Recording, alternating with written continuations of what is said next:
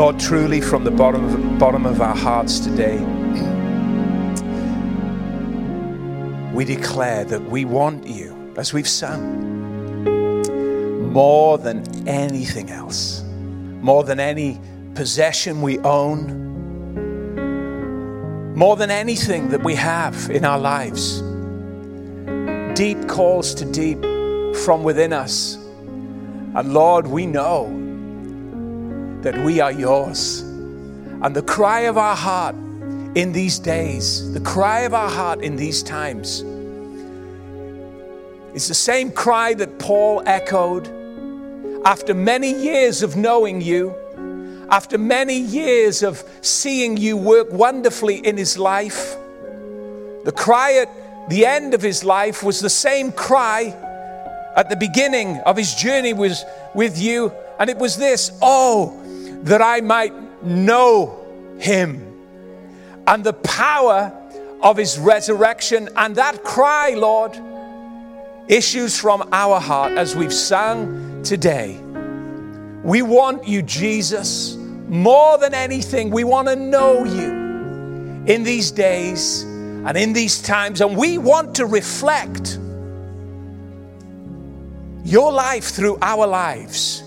We want your life to be a light into our world, a light, a bridge, a means of connection whereby your love and your grace can flow through us to the needy lives around us, Lord. Father, so that many would come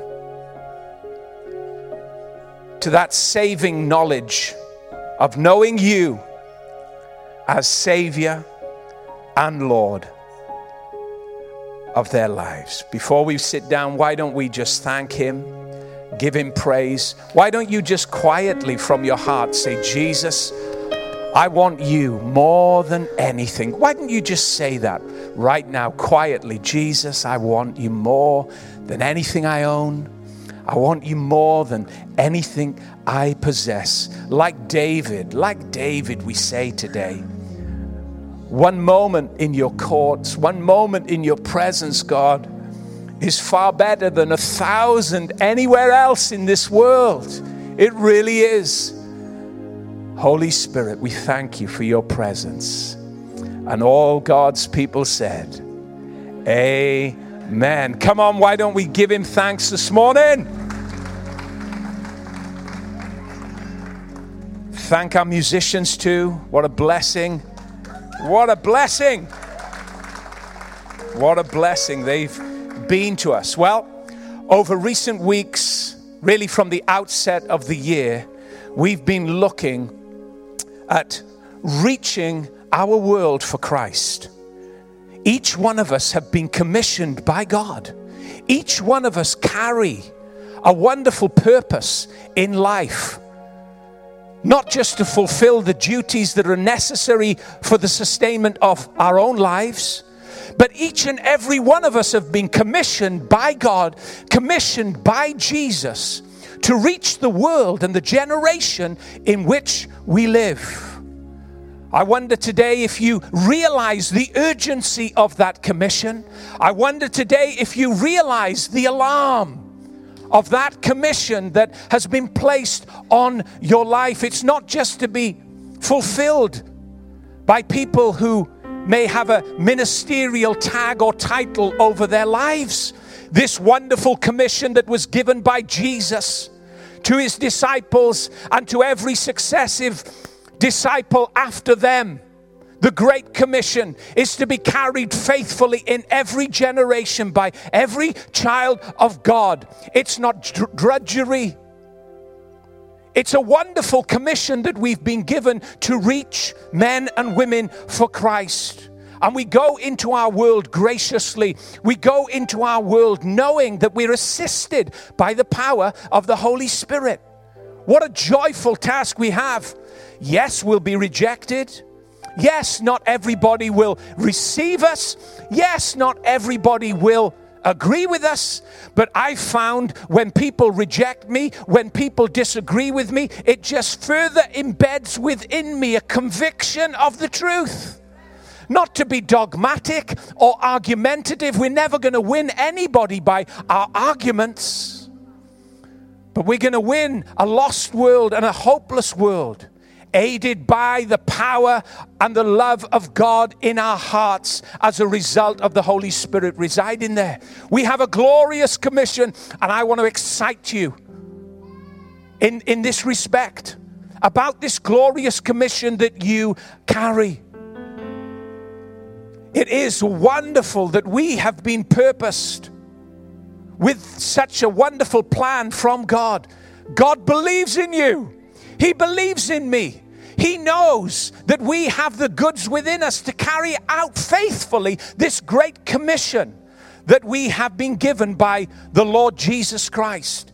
He believes in you. He knows you can do it. Even if you don't think that you match up to it, even if you don't feel that you have the necessary goods to equal the task ahead, because it is an incredible commission, an incredible task. I'm telling you, heaven believes in you. God believes in you.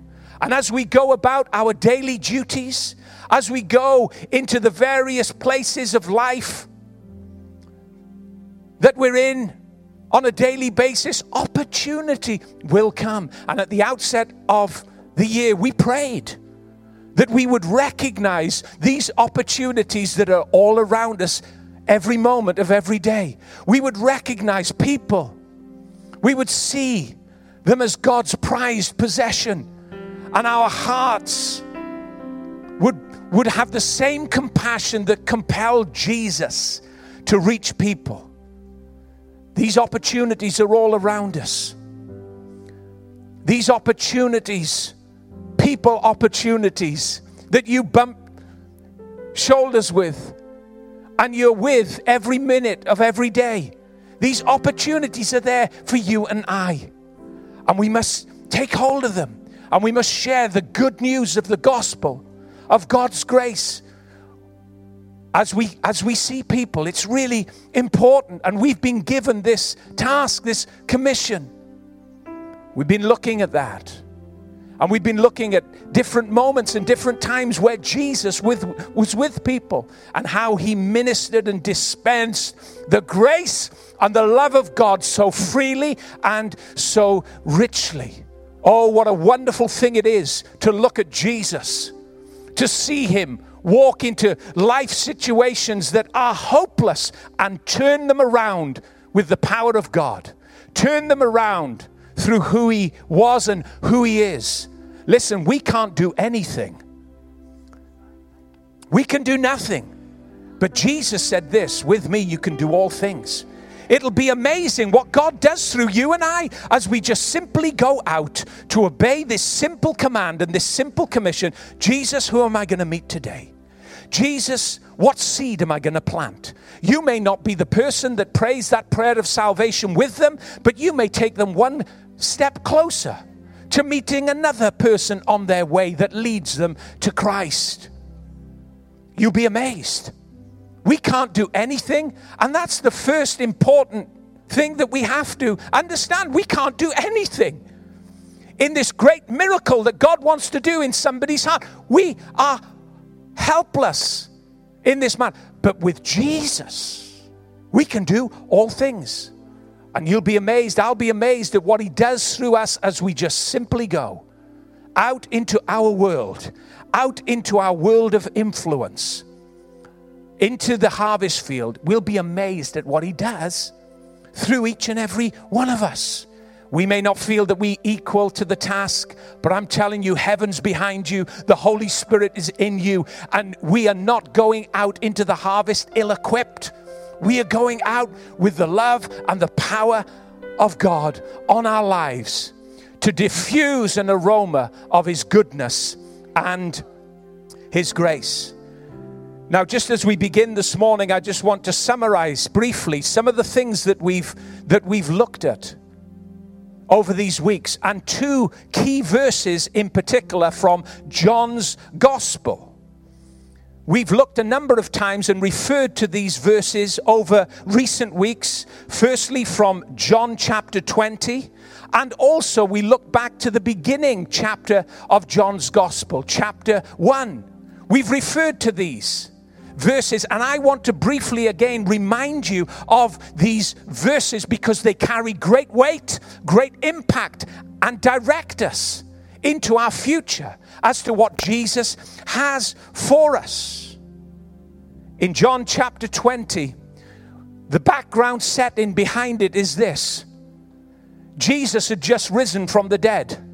And he walks into a room to have a private meeting with his disciples. The doors were locked for fear of the Jews. These guys were at an all-time low. They'd given up. When they saw Jesus die on the cross, when they saw him manhandled by sinful men and then suddenly crucified, the one that they thought had all power, the one that calmed the storms, the one that raised the dead, could not save himself. That was the challenge. If you are the Son of God, save yourself. They'd heard those damning words. They'd seen Jesus die. And when they saw him die, and when finally the stone covered the tomb, they thought their dreams had ended and they had to go back to what they'd been doing before they had met him and followed him for 3 years. It was a hopeless situation. Talk about defeat. Talk about disillusionment. Talk about the end of an event. This was the end of an event. All of their hopes died the moment they saw Jesus Christ crucified on the cross. What they didn't know was that God was achieving his purpose, his eternal purpose in Christ Jesus when he was manhandled and taken by the hands of sinful, wicked men. God was achieving his plan through this event of Christ dying on the cross to achieve a bigger outcome, a bigger eternal purpose, to offer salvation to a world that was on its way to destruction. But not knowing that, even though Jesus had told them about it repeatedly, not knowing that, they were confused, dejected, and at an all-time low, defeated. They thought it had all come to an end, but then there was a whisper, there was a rumor that Jesus had risen from the dead, so they momentarily regroup. But there's a lot of pressure. The doors are barred. Suddenly, Jesus walks into the regrouping of these men, these disciples. First thing he says, doesn't panic. I mean, it's absolutely wonderful, absolutely beautiful when you come into the scene and you see it. The opening words. Whoop! The opening words. That's effects for you. What do you think of that? Perfect timing, boys. Well done. Ah! There it is again. The opening words weren't panic-stricken, but peace-driven. Peace, he says, unto you. These men are guilt-ridden, condemned. And we said this over recent weeks. But you see, this is how Jesus heals us. This is how Jesus ministers privately to us. When we feel defeated, completely deflated, when we've come to the end of the road, when we think, oh, do you know what? I can't go on with this anymore. All of my hopes and dreams have died. All of my hopes and dreams of ever doing anything for God have come to an end. In fact, anyway, I turned my back on him and deserted him. And that's the predicament that all of them were in. But he walks in and he doesn't, look around the room with a scowl on his face, coming with a list. No, love keeps no record of wrongs. And it never fails either. And he walks in with one objective, to recommission them, to redefine them, to tell them about the glorious future in him that they have got. Even in the worst moment, the darkest moment of their lives, he walks in with no condemning tone, with no scowl on his face. What bursts out of his heart, the Prince of Peace declares, peace unto you. Peace unto you. The first words of the King of Kings and the Lord of Lords, the one who had risen from the dead. Peace. Peace. You see, John tells us in his opening chapter, you can read it, that the law came through Moses, but grace came through Jesus Christ. And grace doesn't say, grace never points us to our past. Grace always points us to our future. Grace doesn't rub our noses in what we haven't done or what we have done. Grace never condemns. Grace comes with a beautiful message of peace and restoration. And these are the first words that we hear of the resurrected Lord. Our high priest, peace to you, peace to you. He stands here this morning, and we may have come in here guilt-ridden. Oh, God could never use me. I mean, look at my past and look at how inconsistent my life is. Well, just look at how inconsistent their lives were. It's a picture of us all. He comes to us today. He says, peace to you. Peace to you. Yeah, but what about I did? Let's not talk about that. Peace to you. Peace just erases all of the past mistakes, sins, desertions, and failures. Peace to you, he says. And then he commissions them. He maps out their future. He doesn't ask them for their consent, their opinion, or their permission. His word just comes as a clear declaration about what's going to happen beyond this moment. You're not going to stay here, boys. You're not staying here. You may have locked the doors, and you may have reached all of the wrong conclusions as a result of your reasoning.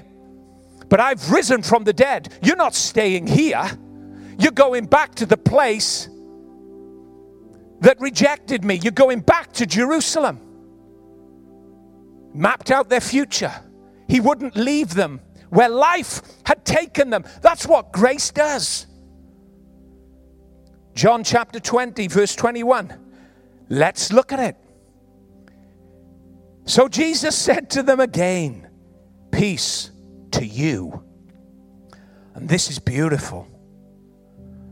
As the Father has sent me, I also send you.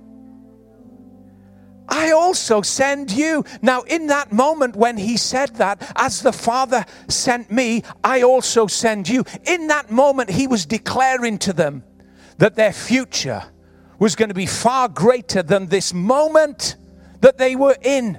He was declaring to them that they weren't going to go out in an inferior manner, but the same grace that they had seen dispensed so richly from Jesus, the same glory that characterized Jesus' ministry was going to characterize their ministry. Oh, they weren't going to do necessarily the same things that Jesus had done, but there would be the same weight of glory. There would be the same availability of grace amongst them all. To enrich the world, to save the lost, to reach the ends of the earth. And do you know what? You look at the Acts of the Apostles, and my goodness me, you see the grace and the power and the anointing and the glory of God on simple folk, on simple people, just like you and me, moved by the Spirit. And they went through the city, and once they'd finished with one city, they went through Jerusalem, Judea, Samaria, and when they came to all of that, and that had been affected by the kingdom of God, that's when they started to reach the ends of the earth. Do you know, by the 3rd century, you can do the checks. Rome was brought to its knees by people, simple people, illiterate, many of them, illiterate people, that had the love of God burning in their hearts.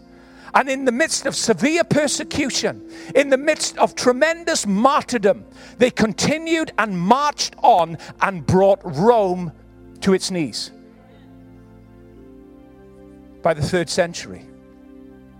That was the power of this message. That was the fulfillment of it.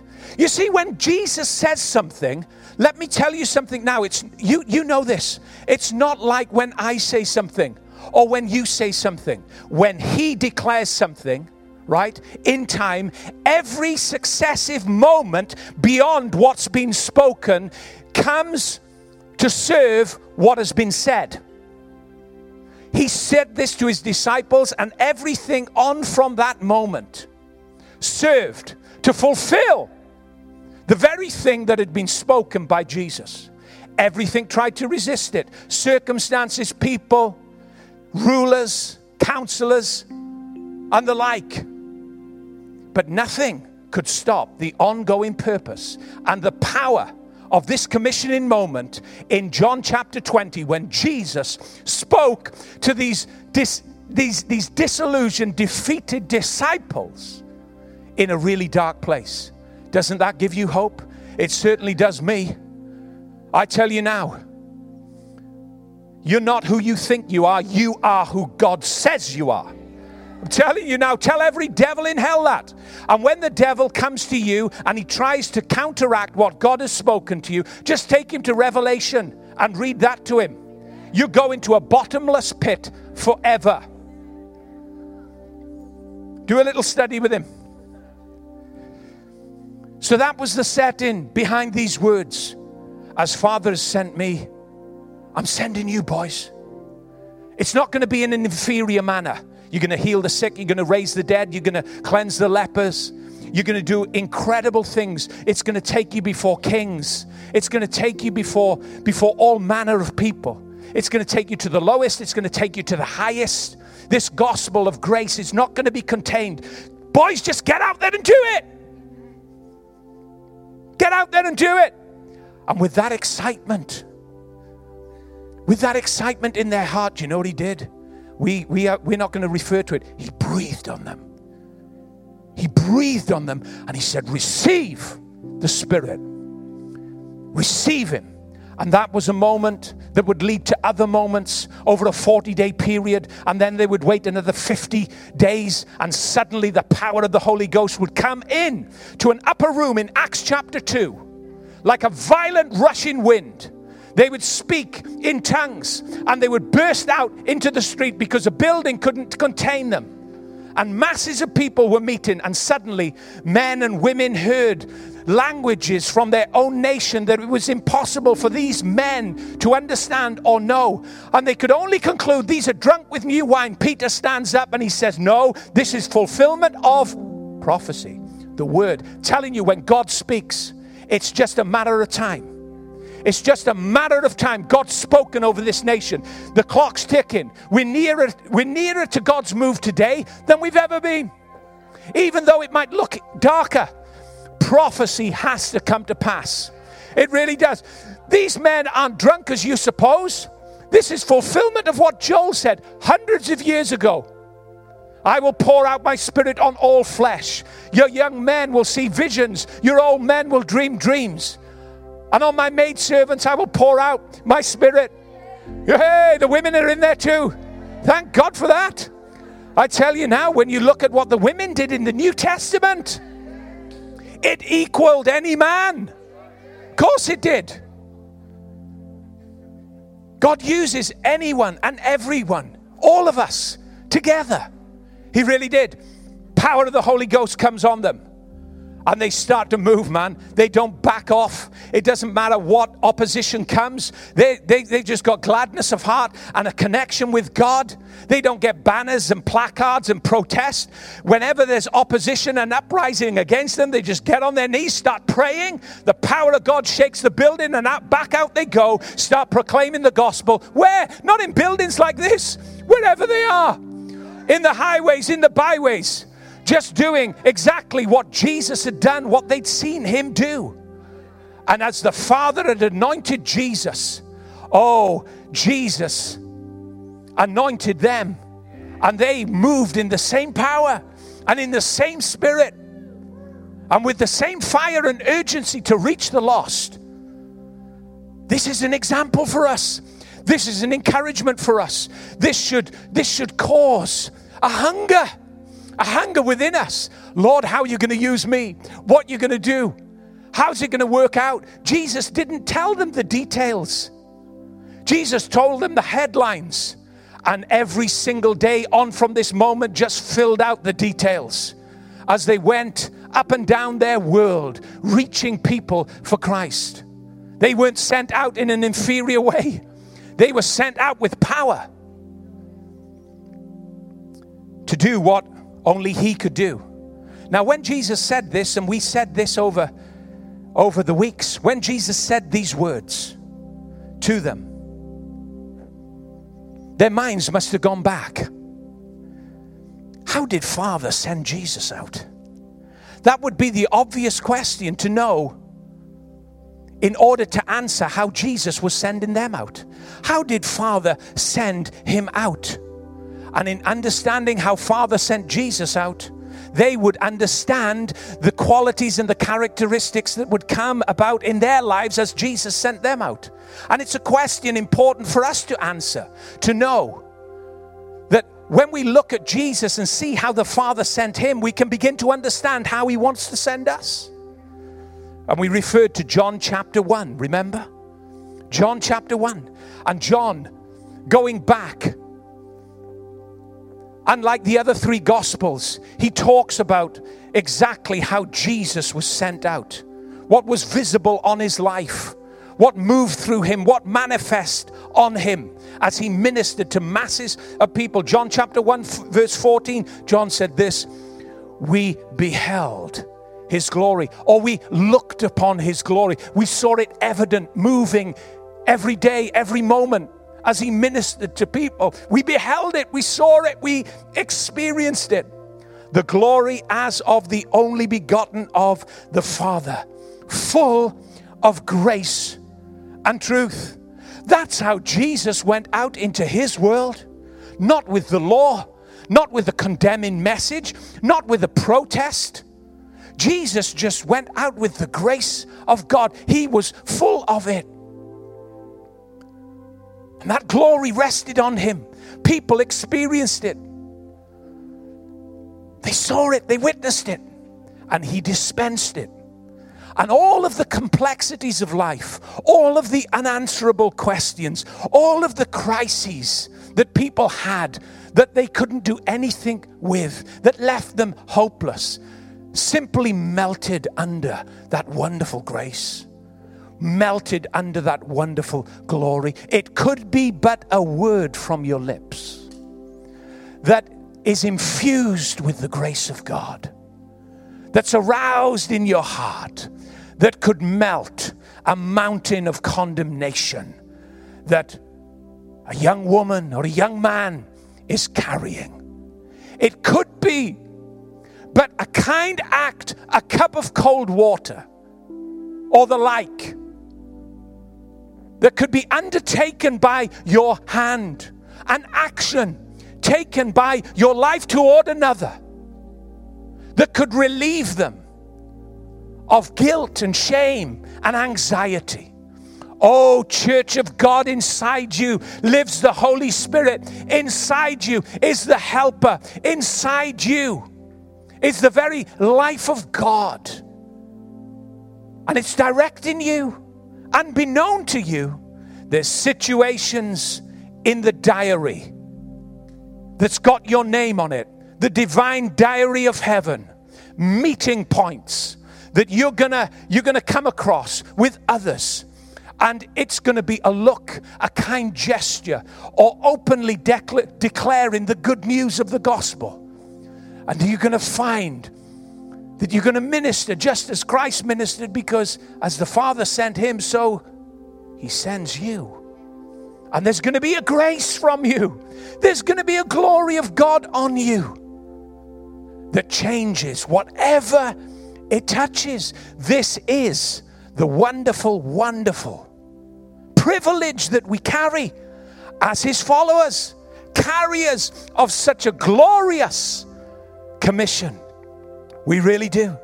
And over the weeks, we looked at 4 statements, just 4 points, trying to encapsulate this wonderful grace that flowed so richly from Jesus. This wonderful grace that Jesus personified and dispensed. 4 simple statements as we looked at encounters that Jesus had with people. Let me give them to you this morning, and we're going to look at the fourth point when we just read of a new encounter that Jesus had with a man that was in a complete hopeless situation. But the 4 points that we've looked at that encapsulate this wonderful grace that we try to encapsulate anyway by these statements are this. Firstly, we said that grace cannot be defined, only displayed.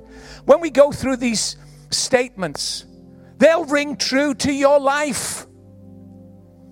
We said that there's no definition found in the scriptures, whether it's the Old Testament or New Testament, regarding the grace of God. Why? It can't be defined. It's undefinable. It's so vast. It's so infinite. But it's demonstrated almost on every page of the scriptures. You try and define grace. You try and define the richness of God's love in your life. It's impossible. You know, we can give acronyms to grace like we do, and they're good. You know, grace, God's riches at Christ's expense. That's a great acronym. A great acronym. God's riches at Christ's expense.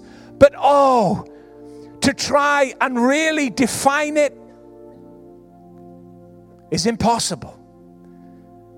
I think it was Isaac Newton, wasn't it? Was it Isaac Newton who said, "Amazing grace"? Was it Isaac Newton? I don't know. Winston Churchill? John Newton. Isaac Newton had the apple, didn't he? Was it? Picasso. Do you know what? Once Picasso said, "Amazing grace." No, he chopped his ear off. He needed grace. He did. I tell you what, John Newton said, right? John Newton said, "Amazing grace. How sweet the sound that saved a wretch like me." You can't define it. You can only see it displayed. Secondly, we said that grace never holds our history against us. We looked at the woman that was caught in adultery and men who had thrown her at Jesus' feet, wanting to stone her under the law, holding her history against her. But when grace stood up for her, it disarmed all her accusers and set her forth into a new future whereby she didn't have to go back to that old way of life that weighed her down. Go and sin no more, he said. Only grace can do that. Gave her the power to live a new life. And we looked also on that week at the paralytic man that was brought in on the bed. Jesus just forgives his sin openly in front of religious men. And they said, "You can't do that." Inwardly they said it. And he heard their words within them. And he said, "Listen, the Son of Man doesn't only forgive sins, but that you might know that he's got authority on earth. He can raise him off his bed, get up and walk." And he walked out with his stretcher. Grace does not hold our history against us. There's a whole history in this city where people are bound, people are lost, people are hopeless, and they're held by their history. Drug addicts, drug dealers, criminals, all kinds of things. Grace is going to come through our lives. It's going to be a bridge into a new life for them. Grace doesn't hold our history against us. If it did, none of us would be here. And we carry this same hope. We carry this same expectation to meet others in the harvest. We said grace cannot be defined, only displayed. Grace never holds our history against us. Grace reaches the unreachable. Remember, we looked at Jesus as he was moving from Judea to Galilee. And as he went past Samaria, he said to his disciples, "We've got to go through Samaria." Samaria was the place where Jews didn't go. Samaria was an irreligious place, and there'd been hundreds of years between Jew and Samaritan. Hostility was all around. Jesus said, "We're going through." Why? To reach somebody that was unreachable. And he reaches out to a woman by a well. He forgives her sins, and he gives her a drink of living water whereby she would never thirst again. Today we're going to look at, for the time we've got left, which isn't much now, only another hour. Oh well, bring it on. We're gonna think about how grace is the missing ingredient. What makes your life attractive? Grace. What makes your life relevant to the world in which we live? It's the missing ingredient of grace. Church should be the happiest place. Church should be the most wanted place to go to. And it will be when grace covers and oozes from the people of God.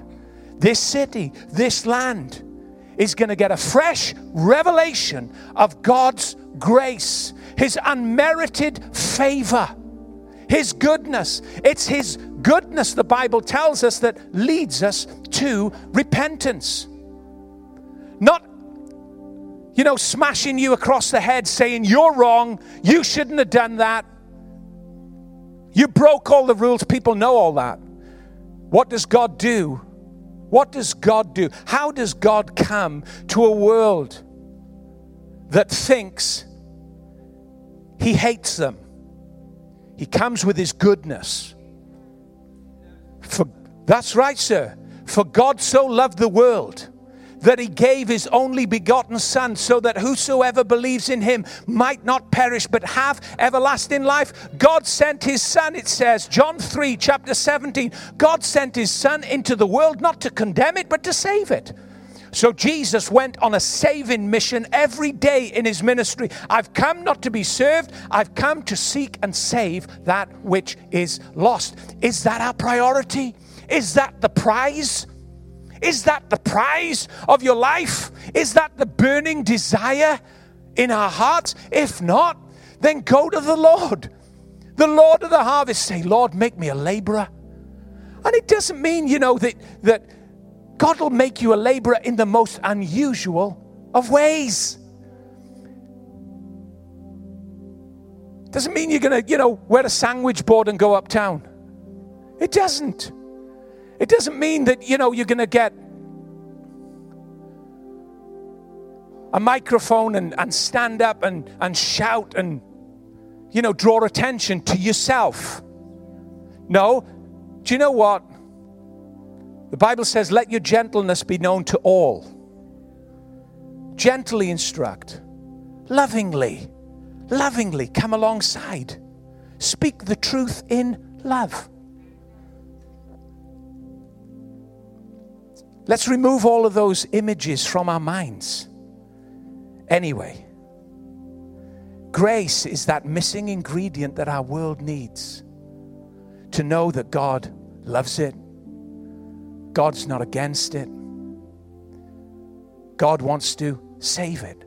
And we are in a time of grace. We really are.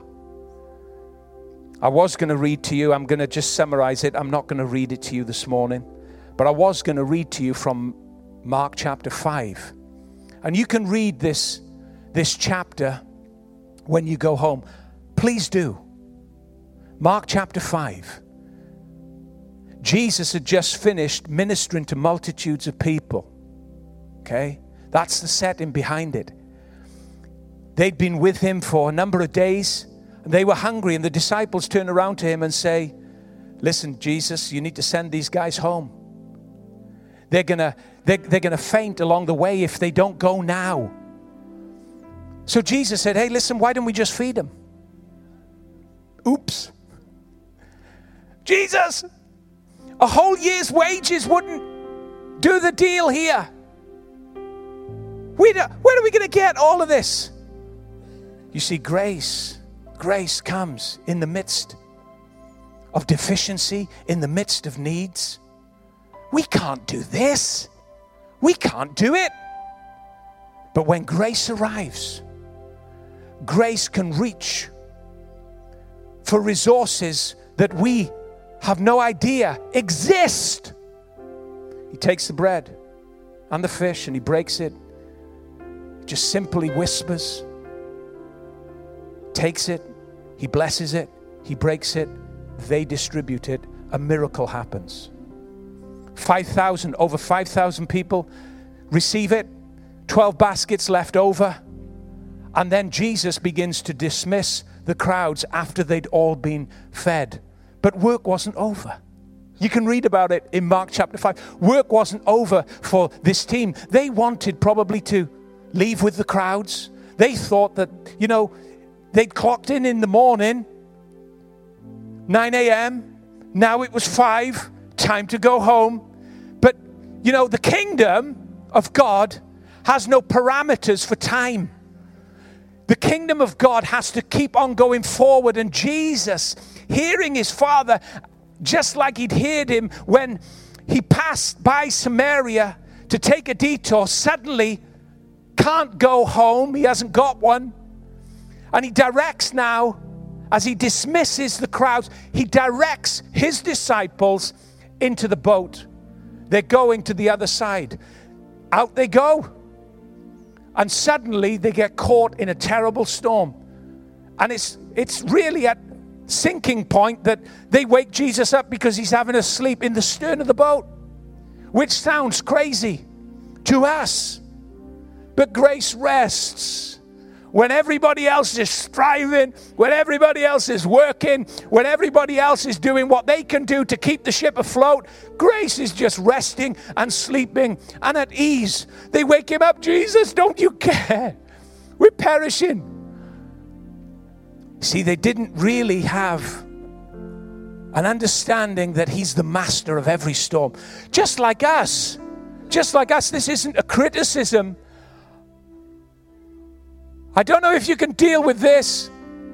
I was in bed just the beginning of this week, and the Holy Spirit said to me, he said, Dave, do you believe that I can help you with anything?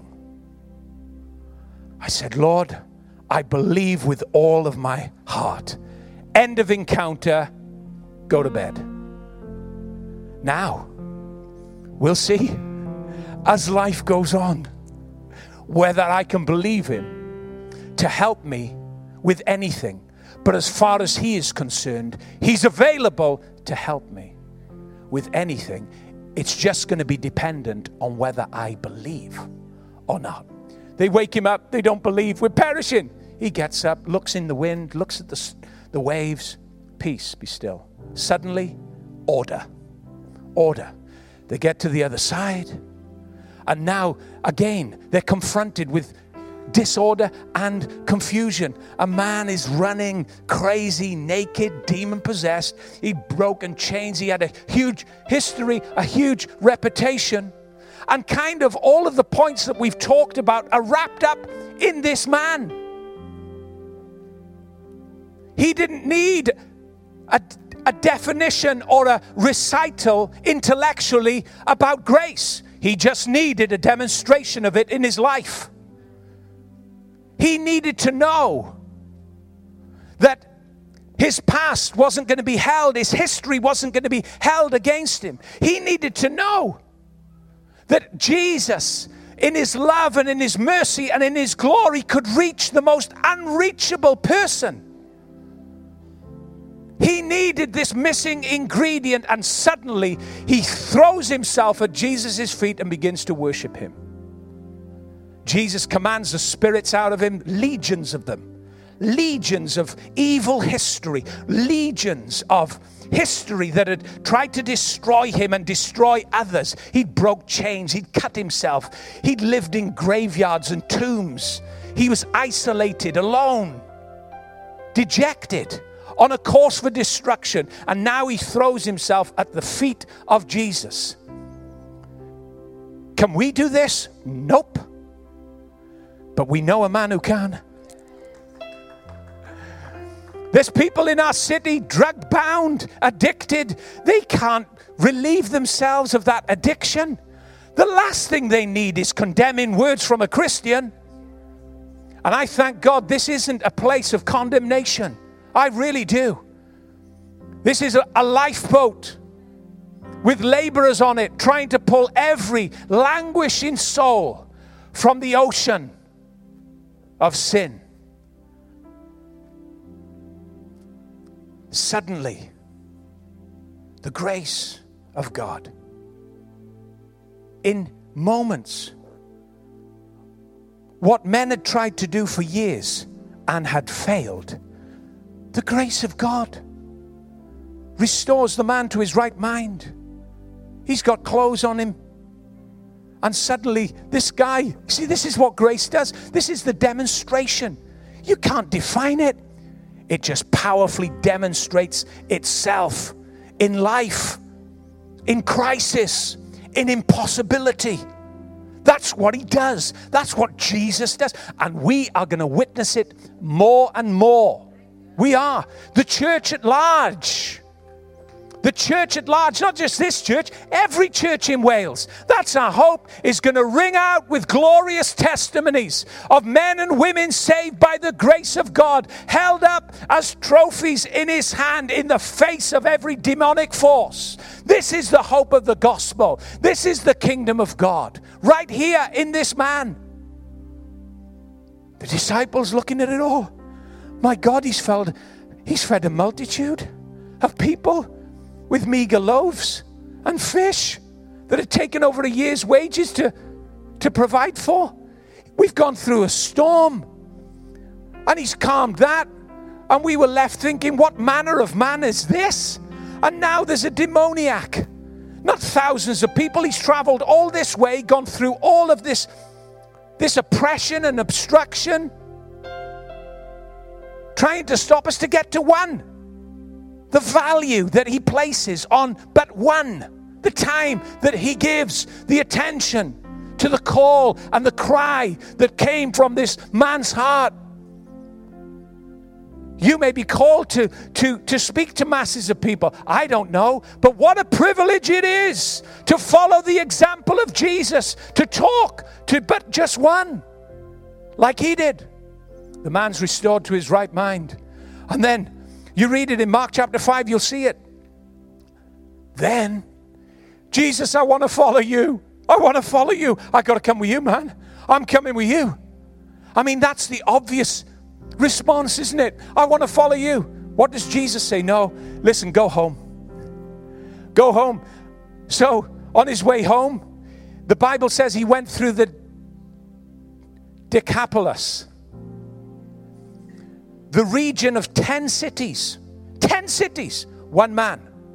And do you know what he did? He went through those 10 cities and he told them about the good news of this grace. He told them how it unpacked in his life. He told them how it set him free from legions of demons. He told them about the wonderful display, the wonderful order, the wonderful fact that it hadn't held its history against him. And he went through the 10 cities of the Decapolis and told of the great works of God, and people were amazed. Just like that woman that had had 5 husbands, and the one that she was living with wasn't her own, went into the city and just told everyone about the goodness of God. The Messiah had come, and Jesus had to stay 2.5 days more just to dispense the grace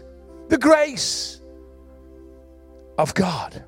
What a wonderful, wonderful blessing and privilege we have. Now he sends us out. You see, I say all of that for you to see it. I refer to these events and these encounters that Jesus had with people for one reason and one reason alone. For us to see how Father sent him and how Jesus sends us. Because we are not sent in any inferior way or any lesser way to what Christ was sent. That might blow your mind.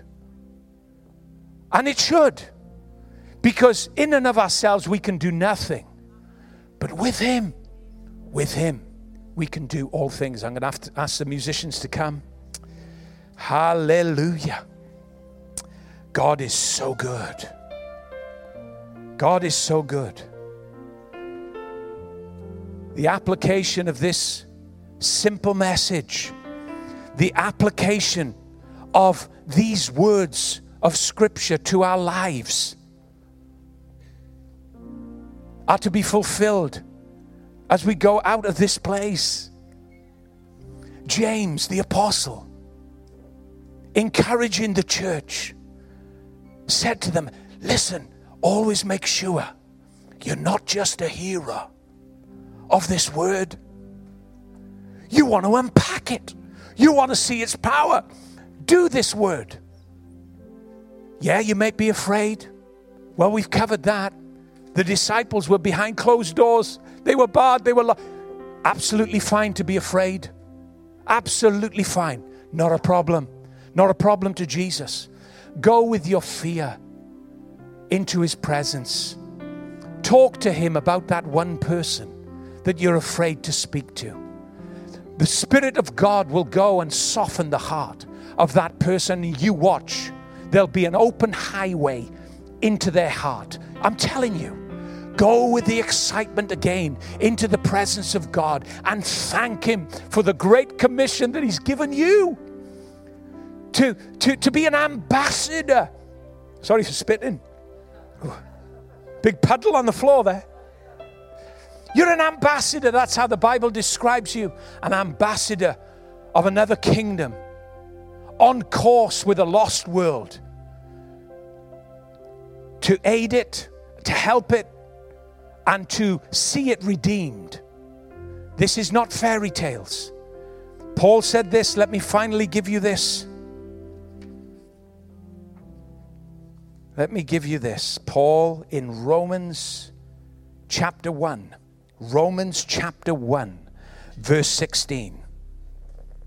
He said this, I am not ashamed of the gospel of Christ, for it is the power of God to salvation for everyone who believes it, for the Jew first and also for the Greek. That's the word of God. That's the word of God.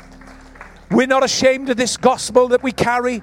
We're not ashamed of the good news of the gospel of Jesus Christ. We're not ashamed of this grace that's burning in our hearts. And the moment that you very simply explain it, you explain it. The moment that you explain the simplicity of the gospel, according to the word of God, the power of God is present. The power of God is present. It's a moment that's opened up by your willingness to speak it. If you will speak the gospel to any person, in any situation, in simplicity, you might stutter, it might come out broken, you might be a little confused as to how to explain it, but I'm telling you now, if you do it with the right heart, you mention the name of Jesus, suddenly the power of God is immediate and ready to be accessed by the person who's willing to believe it. That's what Paul was saying. And that's the confidence he had. And that's why he did incredible things with his life, because he went out with this simple resolve. Amen? Amen. You may be here this morning and you may not know Jesus. We've talked this morning about Jesus Christ. He's alive. He's risen from the dead. He died on the cross 2,000 years ago, a fact of history. The Bible says he died for one reason. He didn't die because he came to the end of his life, like many people. People die because they come to the end of their lives. Jesus did not die because he came to the end of his life. He died because he laid it down. The Bible's very clear. He laid it down because of our sin. And he took the weight of our sin. And God judged him so that we might go free, that we may access this wonderful saving grace that he's provided. Hallelujah. And today, by simply believing, a miracle can take place in your heart. I don't know who you are today. I don't know where you've come from. I don't know if you've been coming here for a number of weeks or you've come here for the first time. Let me ask you, have you asked Jesus Christ to be your Savior? Not based on who you've been or who you think you are, but solely based on the fact that he's given his life to die for you so that your sins might be forgiven and that you might receive this wonderful gift, free gift of salvation as you place your faith in him. I'm going to pray right now, and maybe to help you, you can pray these words with me. A miracle will take place. And you will experience this wonderful saving grace that Jesus died and suffered and paid the price for. Say this quietly in your heart. Jesus, I ask you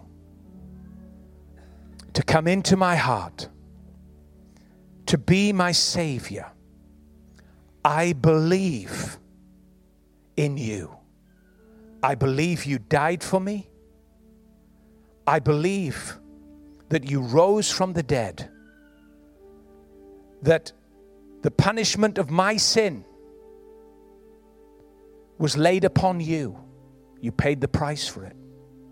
And I ask you now, forgive me of my sin. I want to have a living relationship with you. From this very moment forward, I want to know you. I believe, and I call on your name. Thank you for the assurance that today I shall be saved. Amen. Now, I realize this morning that most of us here are part of the church. There may have just been one person here today, 2 people. It matters not numbers. You prayed that prayer. Maybe tell the friend that brought you today. Or if you've come on your own, listen, I'd love to talk to you. If you prayed that prayer, you believed, it's a moment today where you've asked Christ into your heart. It's a day of miracle today for you as you've experienced his salvation. Amen. Father, I thank you for your people. Holy Spirit, thank you for declaring to us in your word, as Father sent Jesus, so Jesus sends us.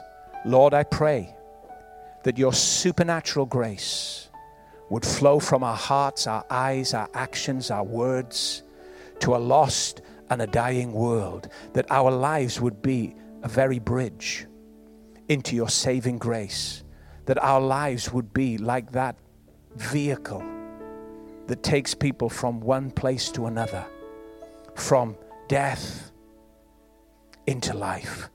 I pray, Lord, over this week that you would give us opportunity after opportunity to share your saving grace. In Jesus' name, amen. Why don't we